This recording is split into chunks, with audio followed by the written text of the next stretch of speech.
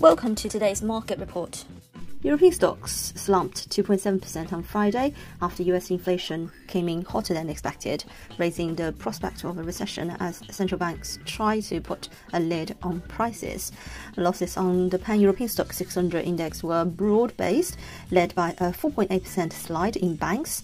The index extended declines to a fourth straight session, leaving it near the level last seen on May the 12th and putting it on course for weekly losses of more than 3%. Italy's MIB index sank 5.2% to 3-month lows. Spain's IBEX gave up 3.7%, while other major bourses in the region lost more than 2% each. Headline inflation for May in the US came in at 8.6%, topping an expected 8.3%, suggesting that the Federal Reserve could continue with its 50 basis points interest rate hikes through September to combat inflation. The Fed's take on inflation at its meeting next week will be closely watched. Equities were hammered on Thursday after the European Central Bank said it would deliver next month its first interest rate hike since 2011 and a potential larger move in September. Markets are in a state of nervousness because the stickiness of inflation essentially forces the central banks to double down on their tightening.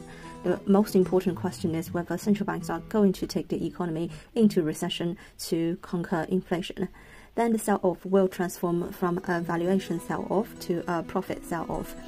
Eurozone shares fell 3.1% on Friday, lagging the broader Stoxx 600 index this week.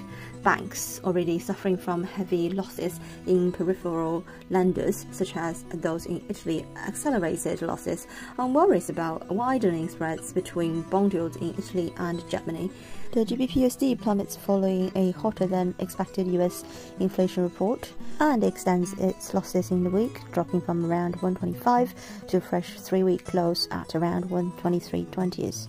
The GBP/USD remains on the defensive and would extend its downward trend towards the following week's Fed monetary policy meeting. The euro records substantial losses versus the greenback, down 1.81% in the week. This is today's market news. Thanks for listening. We'll see you next time.